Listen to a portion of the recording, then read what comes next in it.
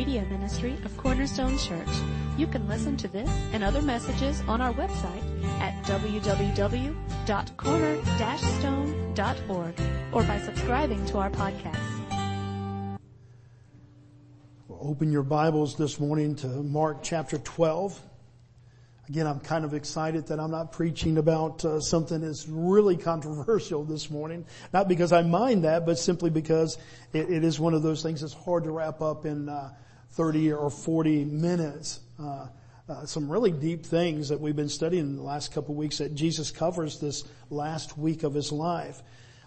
Today is, you could even use the word more palatable for us than the last two. And I don't say that in a means of that palatable is something desirable in the sense that, easy. No, just something that we really do begin to understand and something that we can very much set our minds and our hearts to. To pick it up kind of in a historical context, to give us the full context of this passage, the day is still Tuesday, we believe, is of the Passion Week, just days before the crucifixion of Jesus. And in this passage we find some of the last teachings of Jesus in his public ministry. And if you recall, over the last many weeks, several groups have come, religious groups have come, and they have questioned Jesus, not with the desire to know more information, but with the desire to try to trip him up. They are on a one-track mind, and that is to get rid of this one who calls himself the Son of God, the Messiah of the world. And so they have this objective, and they come with a 1, 2, 3 kind of punch. We see one more coming. Finally, this scribe comes and out of the crowd. And from Mark's gospel, it seems like he comes with a very genuine question. If we read Matthew's account, and that's why it's really good to let Scripture interpret Scripture, to look at the all the gospels together, we see that there is kind of a little bit of a sting, a little bit of aggression that he has, that he does want to test, as Matthew says, Jesus. You don't pick that out of Mark's, and you really aren't going to pick that out of the response that he gets from Jesus, because it seems like he has an understanding and a heart change even in this conversation. But he comes, and the scribes were the part of the Pharisees. This is really important for us to understand the full context of this passage. The scribes were that part of the Pharisees that gave attention to law and to the specific nature of the law. It would be very similar to our modern day lawyers that only had the education to understand the laws, but then carried out the laws. And so a scribe in those days was Pharisee. They were very much the religious elite, kind of in charge of kind of keeping order. But the scribes had even that deeper part of, almost like a parliamentarian. Anybody know what a parliamentarian is? If you've ever been, they say, okay, here's how you interpret this. And so they had a very, very important part. Now, that's really kind of essential to understand how deep the question is that he has, and to give it the full context. Being a person who had the duty to notice words and the importance of words and the application of words, that's what a scribe was. And so he comes and he asks this question. Look at Matthew 12:28. And one of the scribes came up and heard them disputing with one another, that is Jesus and all these religious leaders, and seeing that he answered them well, asked him, which commandment is the most important of all? Now here's a man whose job is, both religiously and kind of the role that he plays is interpretation of the law. Interpretation of what is right and correct. And so he comes with a question that I think is intriguing to all of us, and that is, if you take all these commandments, and they have the 10 commandments, the Mosaic law, but by this time very much the Pharisees and others had added to that. In the Old Testament, we have a gathering of 613 laws. So there's a bunch of laws. And then there's some unwritten ones of people's judgment and their understanding that they've kind of added to that. And so it's a very logical question in one way. I think it's a very practical question in one way. And that is, out of all these laws, the 10 commandments and these 613 laws, which one is the most important? Now, that makes sense to us. Because in our minds, we want to make sure that we don't do the big ones. Does that make sense to you? Now, the Bible would say that they're all the big ones. Okay? Not so much the 613, unless they truly were given from God. Not the ones that were made up from man, but the ones that God has given us. And yet, there is something so deep within us that we just want to make sure that we don't really mess up. And we kind of want, okay, if I can stay over here in the safe ones, everybody's kind of mess up from time to time. I just don't want to really mess up. Can you relate to that in your own mind? That somehow, even if you knew theologically different, that every one of the commandments had equal weight, that sin is sin, and God doesn't kind of look at one sin in one way worse than another sin, that every sin is a disobedience to a holy God. And yet, would you admit, at least, that there's a part of your thinking that really does want 1 to 10? 1, this is the most important. 10, this is the one we can let slide a little bit. See, that's very much our thinking. Why? Because we really like we're much more religious than we would give ourselves credit for. When we think of right and wrong, we want an order so that we can stay away from the bad ones. So in some sense, we really are kind of authentic. I just, it's so much that I don't want to tick off God. I just don't really want to tick Him off. So we have this religious nature. I mean, how many, just to kind of to prove that before, how many of you have ever thought or said outside, well, I'm not perfect, but at least I haven't killed somebody? Have you ever thought that? Or at least kind of, something like that? In other words, what we've said, okay, I know I'm not perfect. I know that I have sinned, but I haven't committed this sin. So somehow murder, and I would guarantee you that the outcome of murder is, they're all sin, but the ramifications of murder is going to be a little bit more than, if I told a little lie. Oh, do you like my dress? Yes, I like the dress. That both could be sinful if they're breaking God's law, but one certainly has a magnification of results with it. And so this is where we get that understanding. And this is a definite part of our spiritual thought process that we take to the 10 Commandments. That talk about this love for God, and we want Him to order it in degrees. Okay, right or wrong. What is this called? It's called religion. And we are attracted to religion. Religion is beliefs, rules, and regulations that direct us in the way that we should live, to guide us. So a quick question this morning. Is Christianity a religion? Is Christianity a religion? I don't see anybody really giving it a real affirming, not that I asked for a real affirming yes or no, but as you ponder that, is it a religion? Let me give you my interpretation, or what my answer would be, that yes, it is. It is a system of beliefs, rules, and regulations, but not in the primary way that we think. Its basis is not religion. The fact that we have a way of a word of God and a direction to live our lives, by that it could fit the definition that it is a religion. It is a way of thinking. It is a way of living our lives out. Is that the basis of Christianity? No.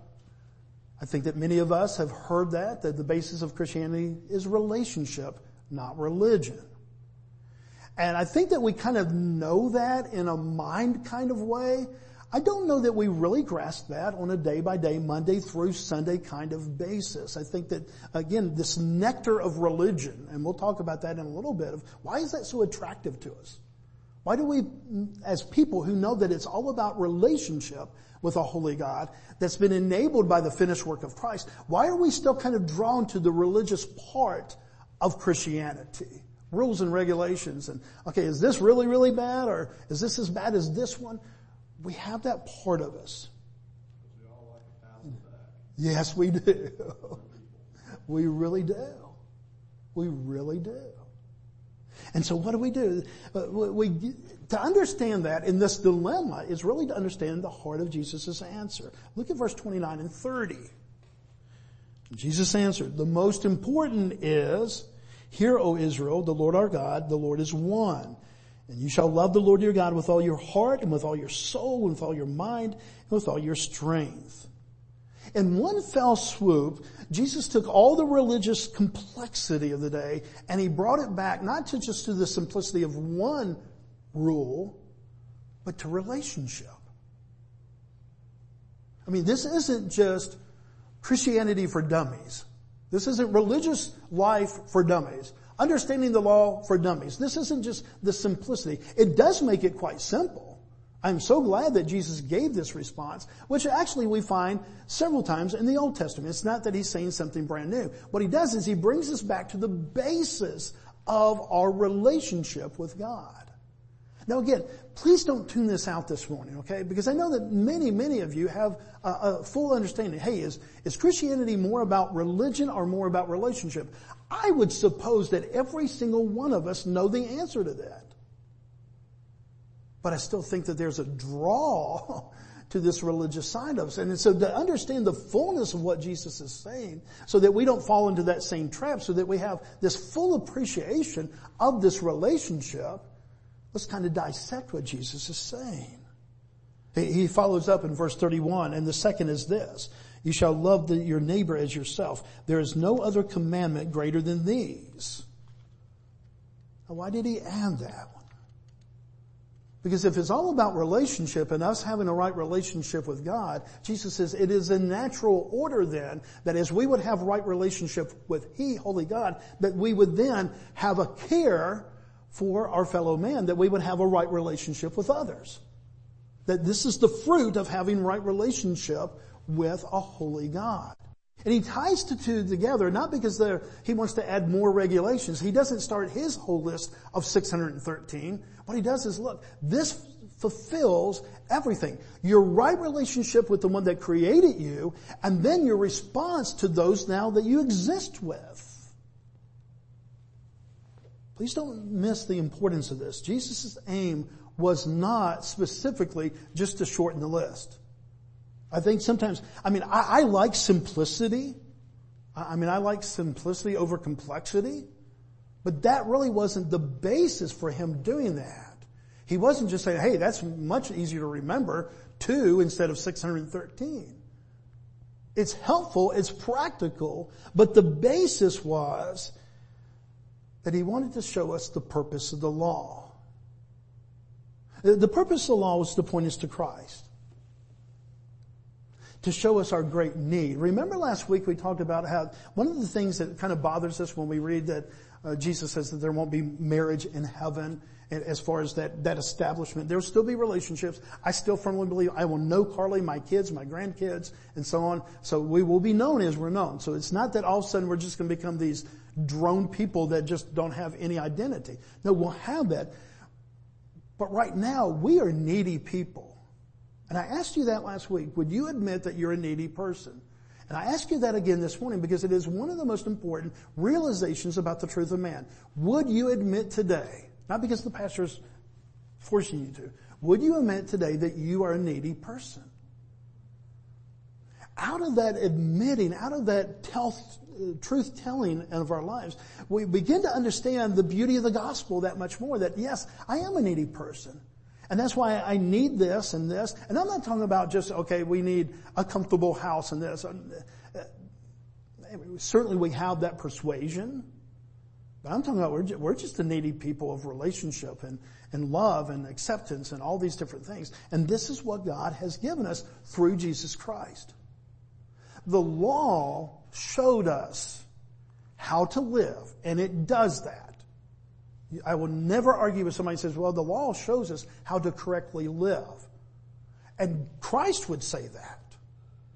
But he said the law really served a greater purpose. And what was that greater purpose? Well, we find in the New Testament several places, but one of those places that says it just really succinctly and accurately to me, or most accurately as far as just getting right to it, Romans 7:7. Listen to what Paul wrote to the Romans.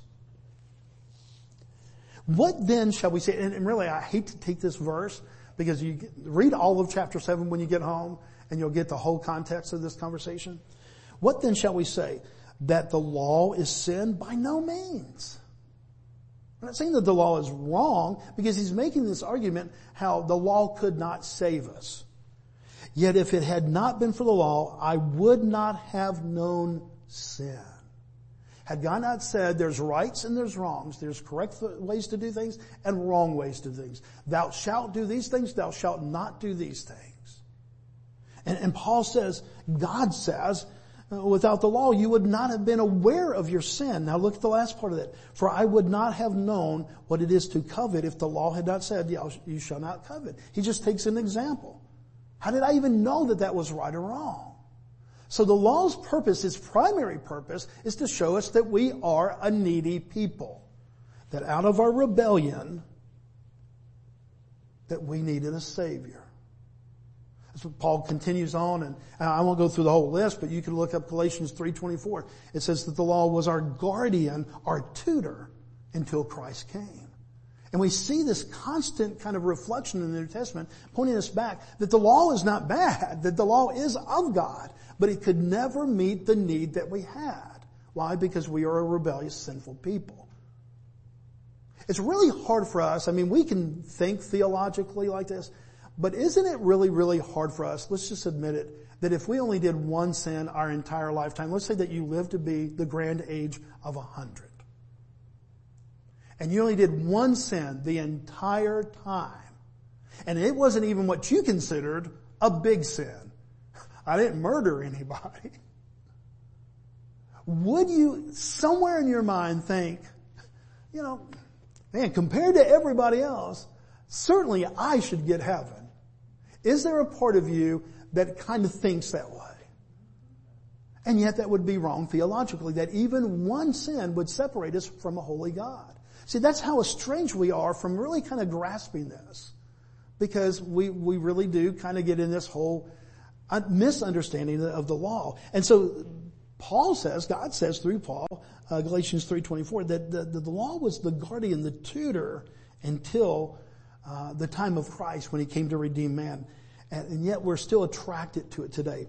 I've shared this before, but I think it's worth repeating because even if you've been here before and you know these three things, I want you to fully understand and grasp what I believe is the attraction, what I would call the nectar of religion. Three things, easy to remember. Because we can measure it, because we can try to master it, and if not, we can manipulate it.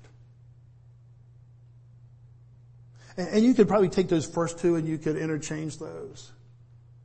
Why is there a nectar to religion, to looking at the laws and our obedience and our ability to do that? Number one, if you notice that the common thing is we. It puts all the emphasis on us and our ability. But by measuring, what do we mean? Okay, right and wrong. And at the end of the day, if I've done 3 things wrong and you've done 33 things wrong, somewhere in my mind I'm going, I'm better than you. I'm more deserving of God's blessing and relationship with Him because I've done less sin. And so we have this measurable part of it. We can even try and attempt to master it. Jesus is talking to the scribes, the Pharisees, to the Sadducees, and they were ones that tried to master all these 613. And I promise you guys, their hearts were dark and their hearts were at times, many times very, very evil, but they were pretty good at keeping the law.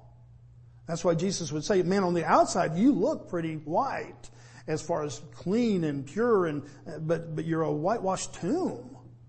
You don't see that dirtiness. You don't see that darkness. You look like light, but you're not. There's darkness within you.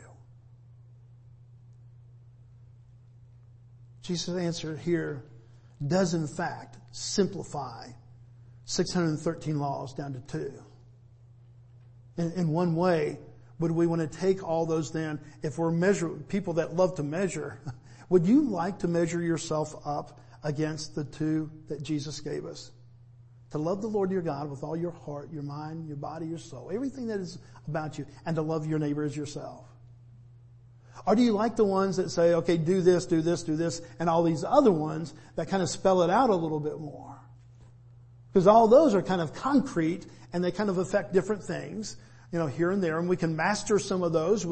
Then we can manipulate them. Well, I didn't really lie. What I did was stretch the truth a little bit. I didn't tell the full truth. We get in this process of just kind of playing with these things. But why would we stand in our minds and our hearts against the commandments that Jesus just kind of boiled everything down to?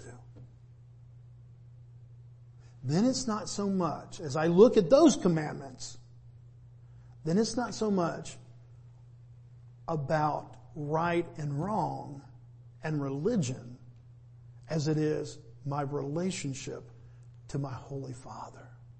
Do you see that? Love the Lord your God with all your mind, your heart, your body, your soul, everything about you. Love your neighbor as yourself. I mean, certainly there's a morality about that. I'm not trying to escape that away or turn that away. I'm just saying it's all about relationship. Now it's really gotten down to my relationship with this Creator who made me. Look what it says in verse 32. Well, before we get that, just real quick, because I do want to say, okay, there is a practical appreciation that we should have that God gave these. There was a theological reason that was first and primary. But can we show that next slide? How many of you like instructions like this as opposed to that? I mean, if you're putting something together, how many of you want slide number 1? So let's not ignore the practical application that Jesus is given. But I want you to know it's not the primary one. He's not just trying to do, okay, let me make it really easy for the less intelligent here, or the less committed, the less this. No, he's trying to give us this whole basis of relationship that has been enabled by Christ instead of just following religious rules. At the same time, when he did that, he really did take something that had all these moving parts and he put it back into that first slide. Saying, you just love God with all that you are and you love your neighbor as yourself? You got every other one right. Is there one of the 10 commandments that is not covered by loving the Lord your God with all your heart, your mind, body, and soul, and loving your neighbor as yourself? If you did those 2 things, would you have fulfilled the other 10 commandments? Yeah. So I'm not saying let's not appreciate what Christ did there. I really appreciate, since I'm pretty simple-minded, hey, I like those instructions better than these other instructions. But let's not just leave it there and think that that's the basis of his argument. Look at verse 32 and 33. And the scribe said to him, "You are right, teacher." Isn't that incredible that people would go around to Jesus and say, "Jesus, you are right." Can you imagine you saying that? You're in conversation with Jesus. "God, you're right. I'm just telling you, you're right, God. You got my stamp of approval." And the scribe said to him, "You are right, teacher. You have truly said that he is one and that there is no other besides him. And to love him with all your heart and with all your understanding and with all your strength and to love one's neighbor as oneself is much more than all the burnt offerings and sacrifices." Why didn't he just stop at, "You're right, this is a really two really good commands"? Why does he throw in the last part, "is much more than all the whole burnt offerings and sacrifices"? It's key to understanding this. Why does he add that on? Burning sacrifices, bringing burnt offerings to God, was that part of the religious, even though it was what God had provided, was it part of religious duty and religious action? Was it based more in, at least by this time, religious action or relationship? Man, they just did it kind of without even thought. Hey, make sure on the way to church this morning you pick up that lamb. I mean, can you imagine that conversation going on in your household? "I thought you were going to get the lamb." "No, I thought you were going to get the lamb." "We'll get one on the way to church." I mean, not trying to really be silly, but don't you think that it came to that? I mean, it's obvious that it came to that. I mean, by the time that we're living here, God is not pleased with the sacrifices because it's just become a ritual that they went through. There was not a heart of relationship that it was intended to be. See, this whole idea of loving God with all your heart, your mind, your soul, your strength, it's in the Old Testament. Again, this was not new. We can find it in Deuteronomy 6:5. We can find it in Joshua 22:5. We can find it in Leviticus.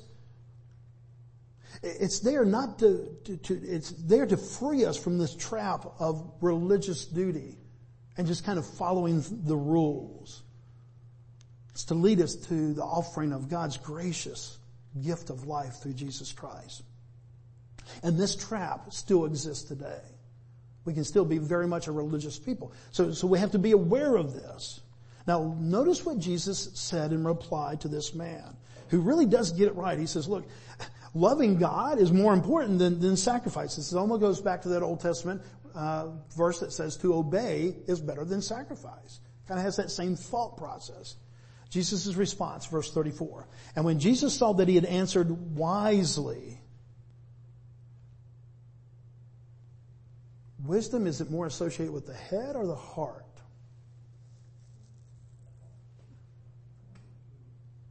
Okay, you saying the head? I mean the heart? I heard some heads. Wisely, it certainly is maybe a combination of the two. I'm thinking wisdom is more ethereal. I mean, just in my... So he gets that part. He said, look, you got the correct answer. And he's affirming. He's not trying to pick apart. He said, you are not far from the kingdom of God. Because now that your head has the right answer, let your heart follow this right answer. You got the right answer. You're not far from the kingdom of heaven. This is a miraculous statement to a scribe who knew the X's and O's, knew the ones and the zeros of this is right and this is wrong. His whole job is to kind of take the law, take life, and kind of put it into two columns. Do this, don't do that. His whole life, this is what he gets paid for. He's an expert. People come to him and ask, which column does this fit in?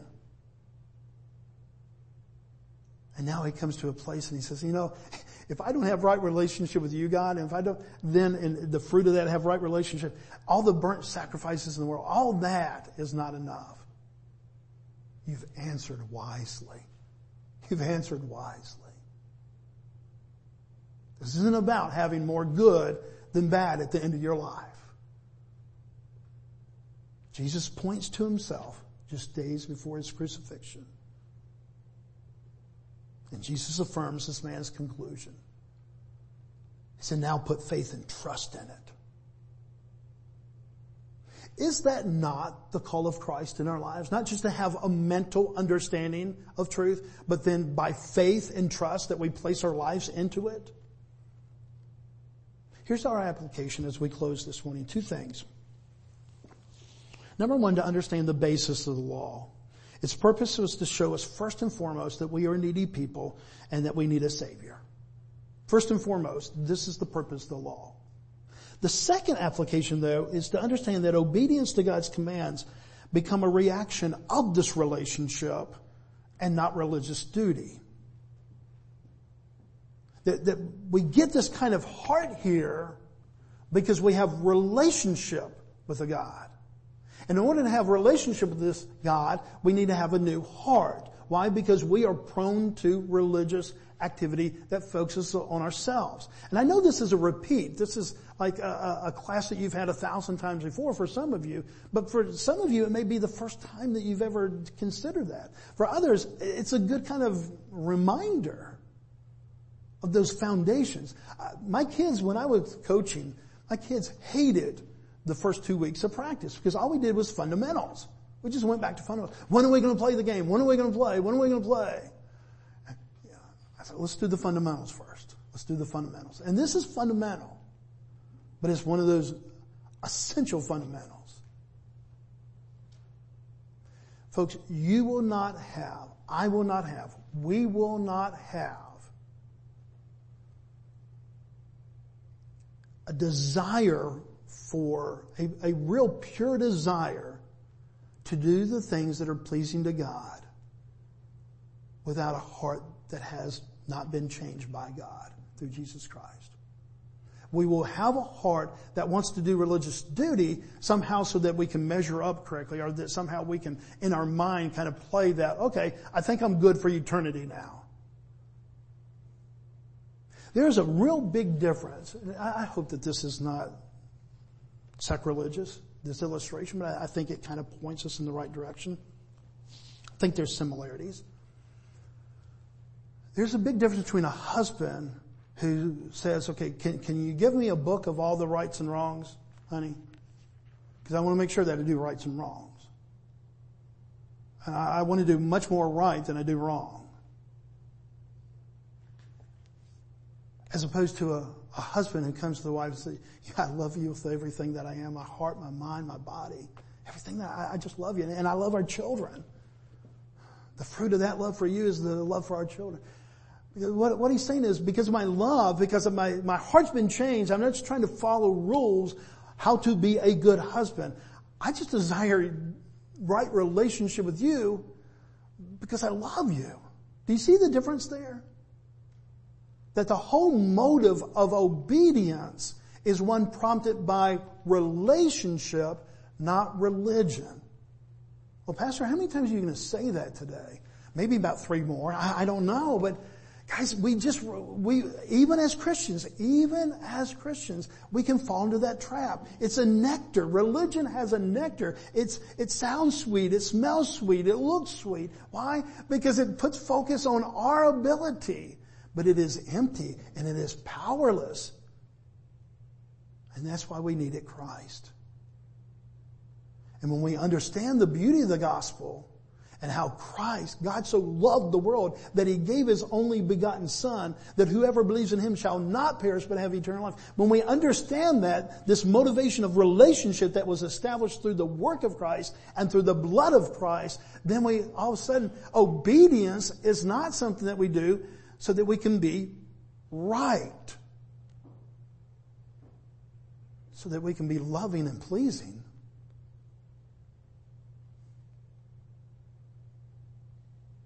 I don't need Carly to sometimes I do need Carly to give me a hint of, okay, what am I supposed to do now? But I would hope that my love for her would motivate me not to have a set of 5 rules to follow.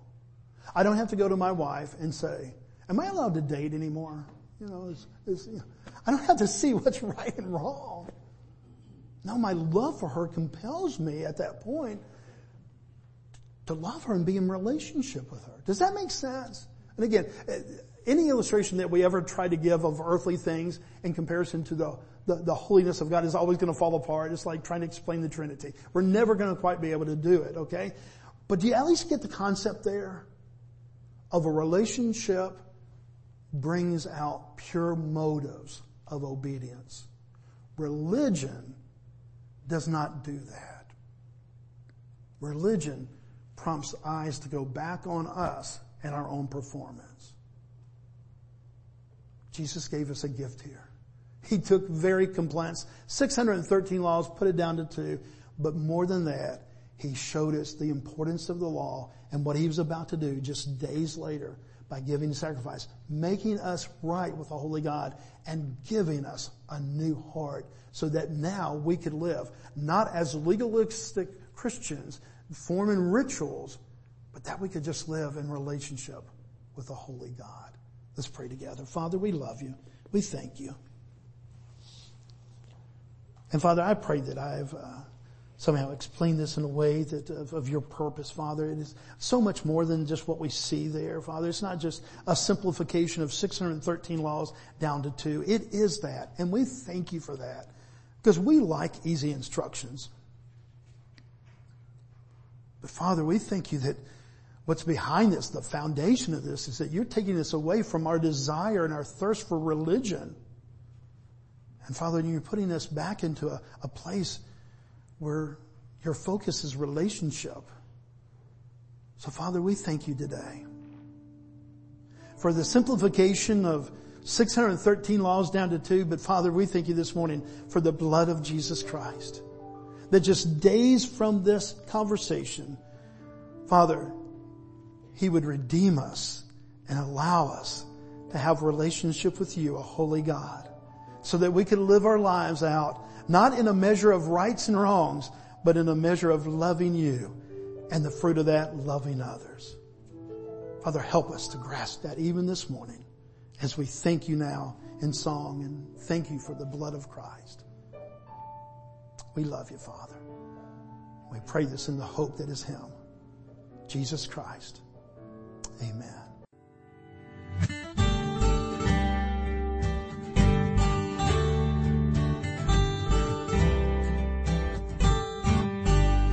Thank you for listening today.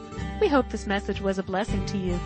To learn more about our church or our media ministry, you can visit us online at www.corner-stone.org or find us on Facebook.